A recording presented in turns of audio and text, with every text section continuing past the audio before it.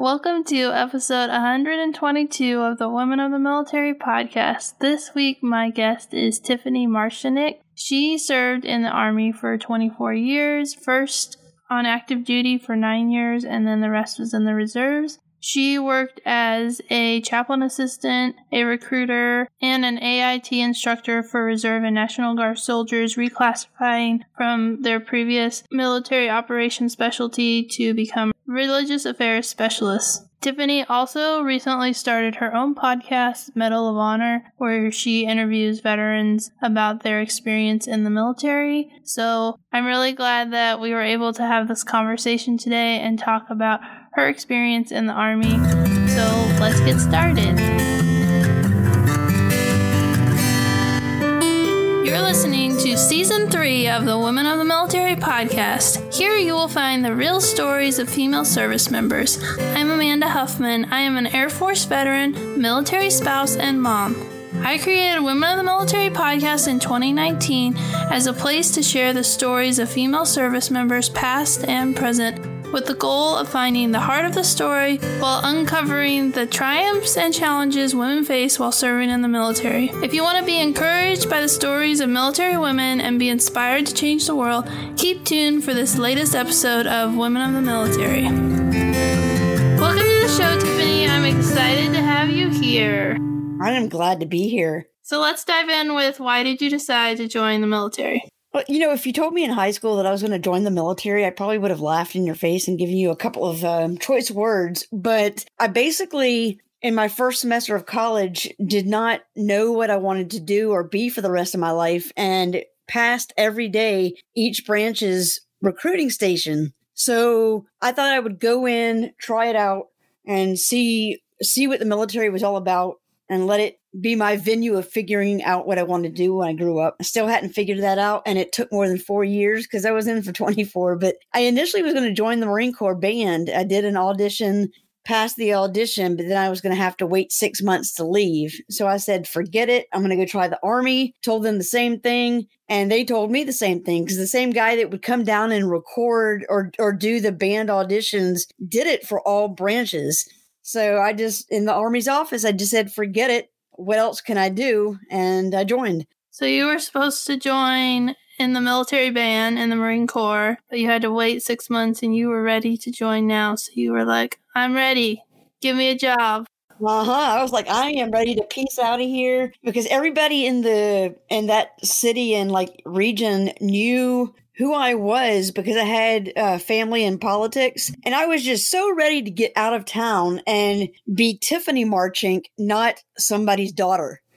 So I was just ready to get out of Dodge and figure stuff out. So the Army it was. So did you go active duty when you enlisted? Yes. My first 9 years was active duty, and it was a little bit daunting hitting that 10-year mark. And I wasn't ready to make full-time another decade of a commitment to the military. And that was intimidating for me. So I got off active duty and went straight into the reserves and finished up my 24 years in the reserves. But during that time, I had 3 or 4 different mobilizations that put me on active duty status. So of my 24 years, I have, oh goodness, 15 or 16 of which are active duty time.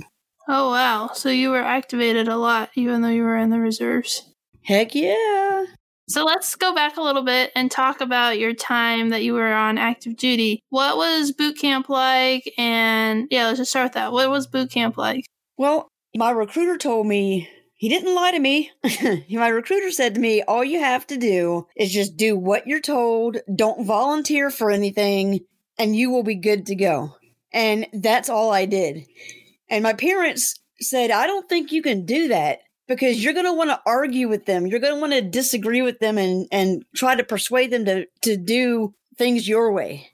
But, I took that as a challenge accepted. Watch, I can do it. And so basic training was 8 weeks of learning how to do things I didn't know how to do, like shoot a weapon, and learning how to do things somebody else's way, no matter what my opinion was and no matter how stupid I thought it was. So it was definitely a good learning experience. It definitely got me into some good physical shape, which I was not really in, and then headed off to my job training. And what job did you end up doing since you didn't end up joining via the band? What job did you end up with? Well, thanks for rubbing that in. No, I'm kidding. Well, I just did a podcast interview. I don't know how many weeks before it'll be when it actually goes live. And she went into the band. And so it's interesting to hear, you went through the process and you got selected and then you were like, no, I'm not going to do that. Now I kind of kick myself in the butt and say to myself, what is 6 months in the grand scheme of things? It's really just 6 months. But I was 19. I was ready to just go and be me, whatever that looked like. So I pushed it because band is one of those, and I imagine it's the same for each of the branches, choirs and being a vocalist, that you already have to have a level of proficiency in a particular job prior to joining the military. Whereas all the other jobs in the military, they teach you how to do what it is that you've signed up to do. So I initially wanted to do something in the medical field. And they told me I was colorblind. I'm like, oh, that's a bunch of bull. I'm not colorblind. And didn't matter what I said. They were not going to give me any job that required you to not be colorblind. So I said, okay, I want to be a military police. And they said, oh, okay, great. Yeah, you can do that. They put me in. I said, yeah, you're too short because I'm only 5 feet tall. But I'm like, dude, really? Come on. Now, I didn't know anything about waivers at the time, and I could have gotten a waiver, but I finally said to the recruiter, okay, fine. You tell me what I can do. And he said, well, it's your choice. I'm like, yeah, but I need you to give me something to pick from because everything I'm picking so far is a no-go. And so he said, oh, what about a chaplain assistant? I said, dude, I'm trying to get away from church. I don't want to work in a church. Come on. He said, oh, no, it's cool. Think about it. You'll be a secretary for a chaplain. You'll answer the phones. You'll lock the building, unlock the chapel. And that's all you got to do. And you'll get paid as the same thing that every other job gets paid, but they're going to have to work their butts off. You don't. So I drank the Kool-Aid. I picked chaplain assistant and realized that there was a whole lot, like what he told me was true, but there was a whole lot more to the job than just locking a door and answering a phone and saying, please hold and get the chaplain. So that's what I ended up doing. I did that for the entire 9 years of being on active duty. And I was, when I transitioned from active duty to the reserves, I was looking at changing my job to the medical field because I did find out, liars, I'm not colorblind after all. So the job that I picked to do in the reserves was combat medic, and with an additional identifier as an LPN nurse. So I went to the school at Fort Sam Houston, Texas, and it's a 16-week school. First 8 weeks is just your basic medical stuff and certifications and national registry. And then the second 8 weeks is how to apply that medical stuff in a combat setting. And I made it all the way up to the national registry portion, and the national registry exam kicked my butt. And there was not money for me to, do a second attempt. So I went right back to being a chaplain assistant. And that's what I continued doing in the reserves. And then towards the end of my career, I was a recruiter for 2 years. And I promise I didn't lie to anybody as a recruiter. I just didn't tell them everything necessarily. And after I was a recruiter, my last 6 years in, I was an AIT instructor. AIT is Advanced Individual Training right after basic. And I was an instructor for a chaplain assistant. And that's how I kind of finished up. Were there any challenges that you faced while you were in the Army, either on active duty or when you switched into reserves or when you got reactivated? There's a lot of questions in there. Oh, man, like 3 questions for the price of 1. Yeah, there's definitely challenges, especially as I alluded to earlier, being the hard-headed individual that I can be many times. That does not really mesh well or gel well in a military environment when you're not the one in charge. So I had to bite my tongue a lot of times, and sometimes I just couldn't help myself and was then put in my place because I was being a bit too vocal. So that was but that was a personal challenge. But I think after spending so much time in the military, it did teach me to step back and listen more so that I could take somebody else's perspective into consideration. Even when I was a leader, even as a leader, it enabled me to, when I had to make decisions about things, I chose to tap into the people who are under me and say, hey, what do you guys think? How do you think we should go about this? Because that way, for the other person who is junior to me, who may be more vocal, like I can be, I'm giving them an opportunity to express what they think will work and how it will work, even though ultimately my name was on the line for the responsibility of getting it done. And I was willing to take that chance because I don't know it all. I can't do it all. And it's definitely okay to tap into the knowledge and experience of other people, even those who were junior to you. So that was a learning experience of listening and tapping into other people's knowledge and experience.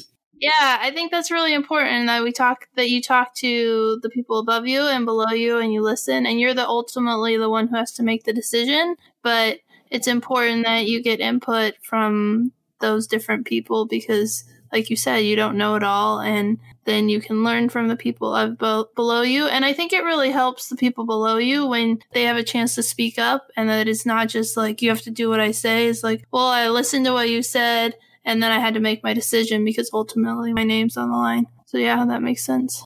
It ended up being, even to take that a little bit further, I remember at a particular duty station, being the second senior chaplain assistant there, and it was one of the times that I was activated, and I was activated stateside, and the person above me was what a lot of times people call a toxic leader, in that it's having that attitude of it's my way or the highway. And I found myself in a position of being a buffer between him and the junior chaplain assistants. So with many of those times where I would make a decision, and the decision I would make would be my using one of the junior soldiers' method of accomplishing it. If it went wrong, I made sure I took responsibility for it being wrong. If it was successful, I gave credit to the people below me because they're the one that did the job. And that is many times opposite of what a lot of leaders do. If it goes well, they soak up the compliments and the accolades. But if it goes wrong, they like to shift the responsibility to somebody else. I did the opposite of that. And it ended up paying off. Even sometimes when I would get chewed out by that senior chaplain assistant, he would say, here's your counseling statement for whatever that issue was that went wrong. He said, now, and he prints out 8 more of them that has the same counseling information on there except for the individual's name. He said, you will go and counsel, because he realized what I did, that I was in the habit of taking responsibility for the bad stuff. He said, so you will take these counseling statements and you will go and counsel your 8 soldiers, and I will have this on my desk signed by each of them by the end of the day. So obviously I can't disobey a direct order, and I also don't want to change my method of doing things. So I called one of those chaplain assistants and said, meet me in 30 minutes at this location, and let the other guys know too. We all met at that location, and I sat down with them and I said, okay, what was the task that we were supposed to accomplish? Did we accomplish it? What did we do good? And what do we need to work on in the future so that it doesn't fail like it did this time? And after we had that discussion, I said, great, consider yourselves counseled. Please sign this counseling statement and get it back to me because I need to turn them in today. And that way it was I accomplished what doing things the way I would do and making it a discussion instead of chewing you out, because I was challenging them to think. So when you become a leader, know that you're going to be confronted with these type things. And it just challenged them to think like a leader. And I also did what I was told and counseled these soldiers. Yeah, you took something that could have been really negative and made it a growing and learning experience for people under you, which I think it's one of the benefits of being a woman, is that women are kind of more geared that way. I think were more humble, I guess I should say, and willing to give credit where it's due. Just something that I've noticed as a continual theme from listening to all the different women that I've gotten a chance to talk to. Yeah, it is important to be able to look at the bigger picture and not just through a small single lens or scope of things, but to look at the big picture and the lasting impacts of what I say and how I say it to you is going to leave an impression on you. So I need to make sure that when I deliver a message to you, no matter how positive and happy or negative and down it can be, to make it still an ultimately a learning experience and positive learning experience at that. Yeah. And I'm really curious to hear more about when you went into the reserves, because you had done 9 years, almost 10 years active duty, and then you decided to do the reserves because you wanted a little bit of a break, but then you got activated all the time. So what time frame was it when you made that switch? I know it was like 10 years into your career, but what year was it? So I was on active duty from February of 95 to April of 2004. So it was in 2004 that I had transitioned to the reserves. And even that within itself, even though I was still in the Army, that was a transitioning experience that I did not expect to be as starkly different as it was. I was wearing the exact same uniform that I wore on active duty, but it was a culture shock in a sense, because while I was doing the Army and doing military stuff 24/7, in the reserves, you're doing it 16 hours a month. And so the way the individuals within the reserves approach things are starkly different, because they have their own full-time careers that they are doing outside of the uniform. So when I would hear people address each other by first name, it blew my mind. I thought, no, your uniform does not say, "Hey, Tom." It says Smith. So why are you calling this guy Tom when he is Specialist or Sergeant Smith? Oh, it's just how we do it here. And that's one of those excuses or responses that I cannot stand of. It's just the way we've always done it. No, be a change maker. But, I'm glad I went into the reserves instead of just completely disconnecting from the military, because it kept my foot in the door. And that was kind of my intent, that I was not ready to make a career out of the military, but joining the reserves enabled me to keep that option open. And after I had mobilized and been activated a couple times, I then realized, okay, I'm in it for the long haul. And I remember always saying 20 years in like 2 months, because Uncle Sam, some way or another, would find a way to take those 2 months from me and say, oh, you don't legitimately have that 20-year mark to be able to retire. But you ended up staying in 24, right? Yeah, because I lost count or something. Well, so with that, my last 6 years in, I was an instructor, and I absolutely loved what I was doing. I loved taking my 18 years or however many years it was at that point and using it to pour in my experience, to pour into other people who want to do the job that I had done for 18 years. So I loved it, and it was great. I mean, there's something, it was hard work being an instructor. It was long hours, long days, but it was well worth it when you can stand up in front of the class and you're teaching something and you see these light bulbs pop on because the person gets it. They didn't understand it, but after you conveyed the information to them, however it was done, they now get it, and they get it because you were able to explain it the right way to them and you met them on their level. And when I say meet them on their level, I don't mean that they were at a level less than me, but to meet each person, to meet each student where they are so that they can understand and get it was absolutely amazing. Yeah, it sounds like you found the job that was the perfect fit for you. So it makes sense that you stayed in, because you were like, but I really love what I'm doing. Yeah, absolutely.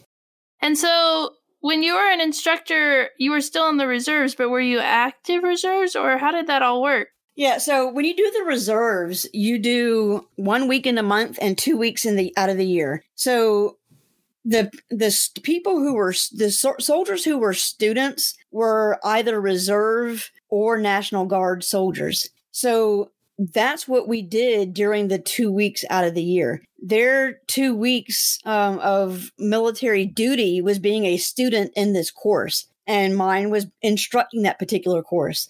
Now, granted, we were so short on instructors that I would end up doing, maybe 29 to 32 days a year, not consecutively, but doing them to teach more than one class a year. And that's how that worked. They, prior to showing up to this course, they had an online course that they had to complete as a prerequisite.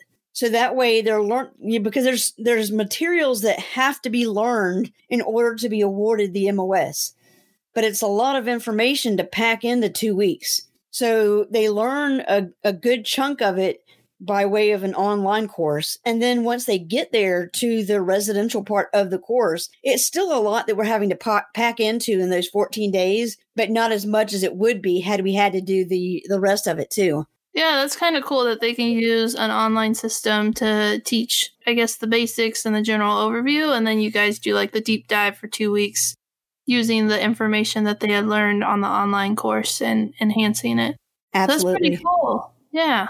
Do you want to talk about anything else from your time on active duty or in the reserves? Yeah, maybe I can jump back to another question that you had already asked about any obstacles or struggles that I was confronted with. A more serious issue that I had to be confronted with than me just learning how to listen more and talk less. And that was an MST, a military sexual trauma.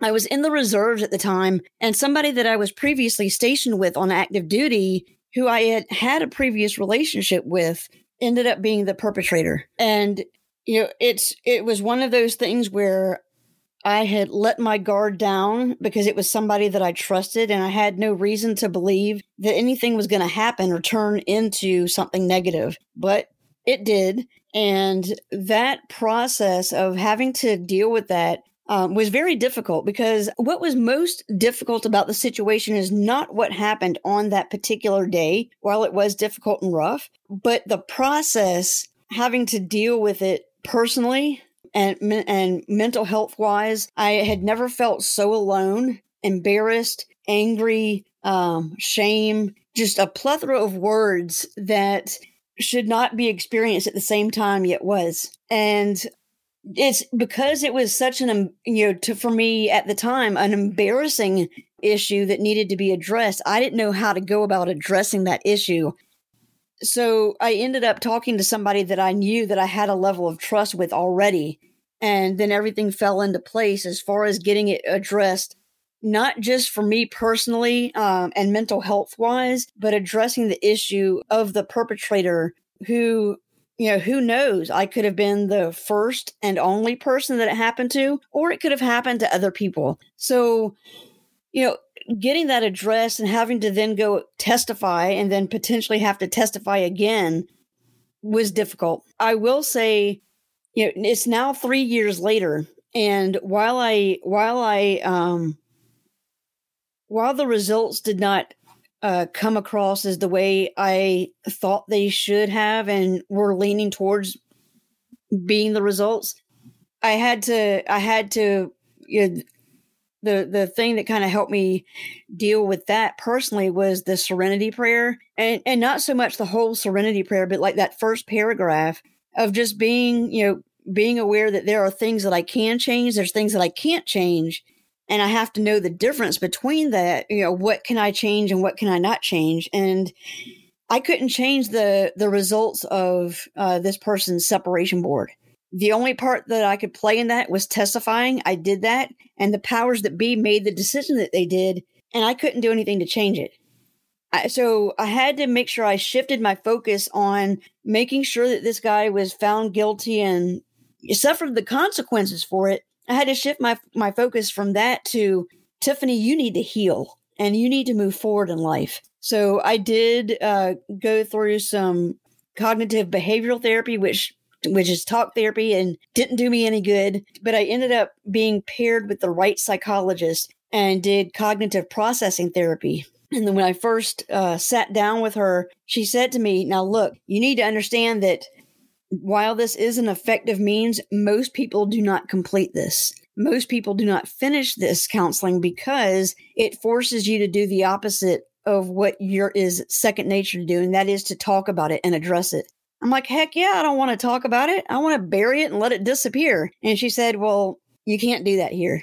So going through that counseling, it forced me to see things and address things in a way and look at things from a different. It enabled me to see where my hangups were as far as my thought process is concerned, and to address that and then move forward and say, okay, this really isn't my fault, because I took the blame of what happened as being my fault, and that it's because of me that it happened. And so once I was able to recognize that I did not cause this to happen, that I could then start to have the shame and anger towards myself start to fall off. Yeah, I think it's really good that you talked about all those things, because unfortunately I've heard a lot of MST stories either through doing this podcast or just being involved in the women veteran arena, and that shame of like, it was my fault, I should have done something different. And that's a common theme that women talk about, and like how hard it is to rewire your brain process and to forgive yourself, even though like it's not your fault, but it's just, I think it's so important that you talk about that shame and that guilt and all the emotions. I liked how you said like all these emotions. I felt all these emotions at the same time, and you shouldn't feel all these emotions at the same time. And you also said the event was traumatic, obviously, but it was like the after effect that like was the hardest part to deal with, because the event caused all the emotions after, and if you don't have a path forward on how to deal with the emotions, you can just get stuck and, like you said, bury it. Yeah.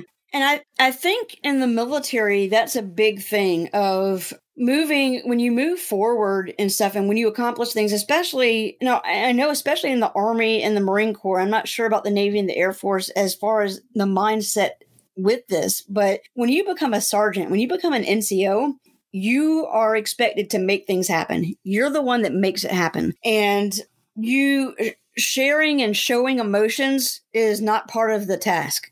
And that's the way things are looked at, is accomplishing tasks.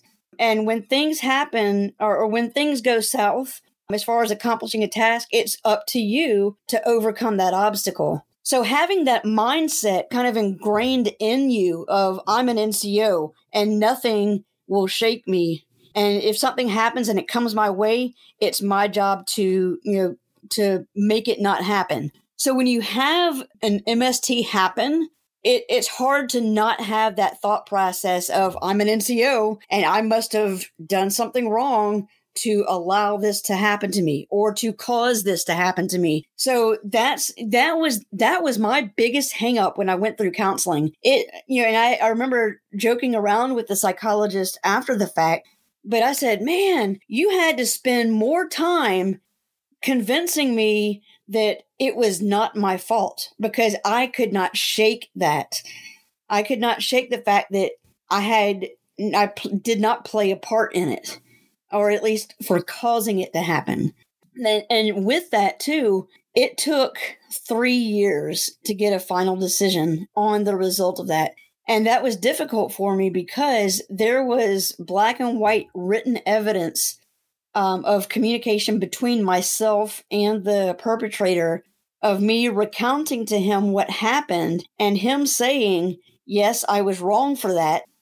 So for me, with having that written in black and white, I just could not fathom why it took 3 years for a decision to be made on that. And actually the first time when I actually testified, it was 1.5 years later, and I thought that was too long. And when at the end of the day, when that was over, they found him guilty of 2 of the 3 charges. So I thought, great, I'm now done with it. Only to find out at the beginning of this year in 2020, they somehow or another decided to retry him without my being there. And they just used my testimony from that first hearing. And he is now continuing to serve in the Army as a senior leader as if nothing happened. Yeah. So I listened to The Spouse Angle, and I'll link to it in the show notes. It was a really powerful episode where she talked to a retired colonel from the Air Force who was a judge, and he now works to help get the law changed, and he's a big part of the I Am Vanessa Guillen movement. And your story, it's explained like why the military can do what they do because of the way the laws are written and why the laws need to be changed. And if you are listening and you're like, how did that happen?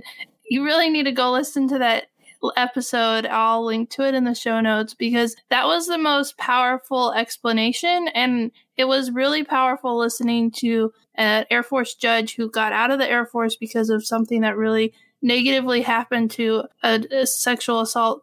I think it was a rape case where the person was tried, convicted, and then the general overturned the verdict at the last minute. And how there's so many problems, and there's a reason that the laws need to be changed and why there needs to be more lobbying on Capitol Hill to pressure Congress because the system is broken. And your story is an exact story of the system is broken. You even got that conviction, and then they were like, oh, let's retry it. And yeah.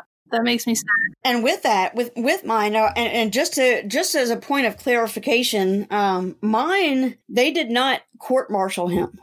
So he did not have to appear before a judge. And that wasn't my decision. Yeah, I did sit down with JAG several times, and they said, hey, we can pursue a court-martial or an administrative separation board. What do you want to see happen? I'm like, really? Because my mind was just so jumbled with emotions and thoughts and just trying to figure out on my own. I'm like, dude, I just came here. You're the legal folks. I told you my side of it. You figure out what to do next. I'm not in a place mentally to be able to make a good, sound judgment. And they said, okay, well, then why are you talking with us today? And I said, because, one, because you asked me to, and two, the reason why I said yes is because somebody did something to me. It was not wanted. It was not solicited. It was not welcomed, yet it happened. So it's not okay. It's not okay for somebody to do something to you that has such a negative impact on you. I'm having to spend my time trying to heal and recover while he's doing what? Doing his job. And so he explained to me later on that it's ultimately up to, he's an Army soldier, but was stationed at an Air Force base and had a 1-star commander. And so it was really up to that 1-star as to what method or what venue they were going to go down. And so they went down, and you'll love this part too. Not really. That, the 1-star that was his commander had said, well, if you do a court martial, one, it can never be tried again because a court martial is a legal hearing. It's a legal process. Whereas an administrative separation board is the Army saying, we don't want you in our ranks because of this event that happened, but there's no legal ramifications. So that administrative separation board is where they found him guilty of 2 of the 3 charges. And my opinion is that because he knew he was guilty of it, he had already started a med board process for PTSD. Because I guess he was trying to say, if I'm going to get kicked out, let me try to take advantage of this the best way possible. So what ended up happening after that separation board convened is that the results of the medical board and the results of the separation board were put together in a packet and sent up to Big Army. And then they had to then process it and make a determination as to what his separation was going to look like. Because obviously it's not an honorable or positive discharge because he did something negative, but yet he had 26 years of active duty time. So it was a matter of, what are we going to allow him to be able to take advantage of? Is he going to be able to get medical benefits at the VA, educational benefits? And as they were making that decision, there was a piece of administrative information that was missing. And it was relevant to how much money he would be making if he was just forced to retire right then and there. So they kicked it back to his unit. Now that right there kind of blows my mind because you have paperwork on an individual. Your big army, you have his social security number, and his name and his rank lets you see that information up there at Big Army. So you kick it back for his 1-star to make that determination of what his retirement would look like. Well, lo and behold, he had a new 1-star commander because they had done a change of command. That's when they decided to do the separation board again. And they didn't tell me about it. And I had just sent an email to JAG saying, hey, I'm just trying to follow up to see what the results of that separation board was. And they said, oh, he's still serving. Or they said the flag was lifted. I'm like, wait, what do you mean the flag was lifted? Because when you say the flag is lifted, a flag is put in place because of unfavorable actions. So when the flag is lifted, that means that unfavorable action time period is now gone. And so if he was kicked out, you don't say his flag was lifted. You would say he's been discharged. And so they said, yeah, he's still serving. That wrecked me. I had a friend that I was who had experienced an MST as well. I was able to give them a call and say, hey, this is the news that I just got. And because this individual, this Navy veteran had been through a similar situation, she was able to be there and support me like no one else could who had not been down that path before. Yeah. Yeah. And yeah, that's horrible. Fun times. Not really. Sorry that you had to go through that. And I'm thankful that you shared your story because it really highlights the problems that are wrong, especially after listening to that episode on the spouse angle. I know I keep mentioning it, but it was like so eye-opening because I fortunately have never dealt with an MST, so I don't know the legal process, and I didn't know how broken the system was until after I heard that interview. And your story is in line with everything that he said. So I'm sorry that happened to you, and I'm glad that you were able to get help and find healing past that after.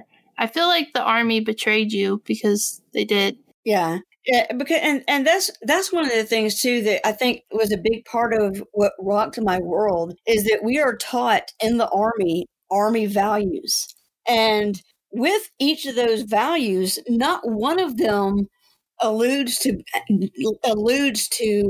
an MST being an okay part of the military culture. They all speak contrary to that. So, you want me to have and exercise these Army values, except when something happens to me, then it's okay, is basically the message that I got. And the other message that I got was, as it related to their final decision, was it's okay because he's more of a valuable asset to the Army because he's been in for X number of years, obtained this rank, and retirement will look like this for him. So he has more value to us than you do.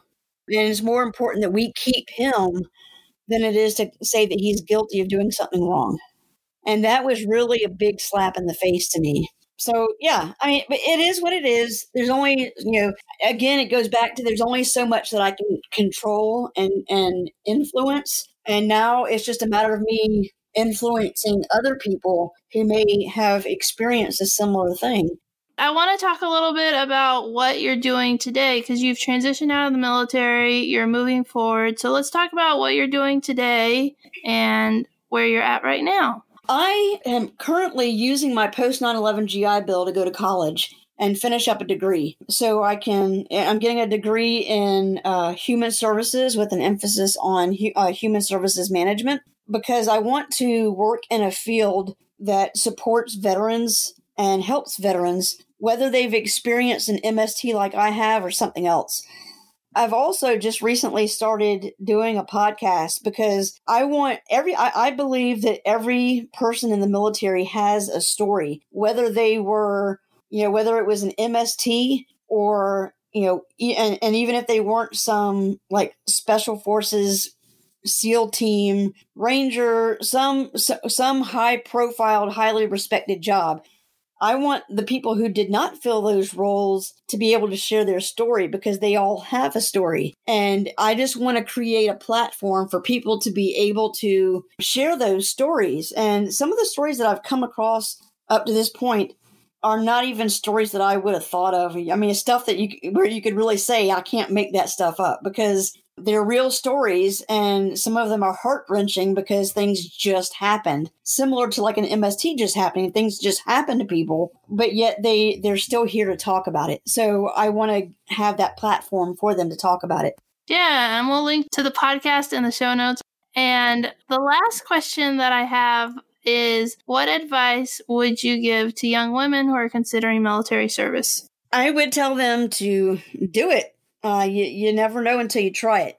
And I would tell all young women who are looking at joining the military, I would not try to sway you to do a certain job or join a certain branch, because at the end of the day, it's all the U.S. military. So I would challenge them to do their research to find the branch and the job that fits what their desires and goals are, because their needs can be met in all of the branches. And it's all the U.S. military. So I would tell them to do the research and then pursue it. And once they get in, I would just challenge them to go full force and make the best of themselves that they can while they're serving, and take advantage of every opportunity that comes their way. That's great advice. Thank you for being so open and for sharing your MST story and your healing story and all the aftermath. I just really appreciate you sharing about your time in the military and just what you experienced, and good luck on your podcast. I can't wait to share it when this episode comes out. Thank you for listening to this week's episode of Women of the Military Podcast. Do you love all things Women of the Military Podcast? Become a subscriber so you never miss an episode, and consider leaving a review. It really helps people find the podcast and helps the podcast to grow. Are you still listening? You could be a part of the mission of telling the stories of military women by joining me on Patreon at patreon.com/women of the military, or you can order my book, Women of the Military, on Amazon. Every dollar helps to continue the work I am doing. Are you a business owner? Do you want to get your product or service in front of the Women of the Military podcast audience? Get in touch with the Women of the Military podcast team to learn more. All the links on how you can support Women of the Military podcast are located in the show notes. Thanks again for listening and for your support.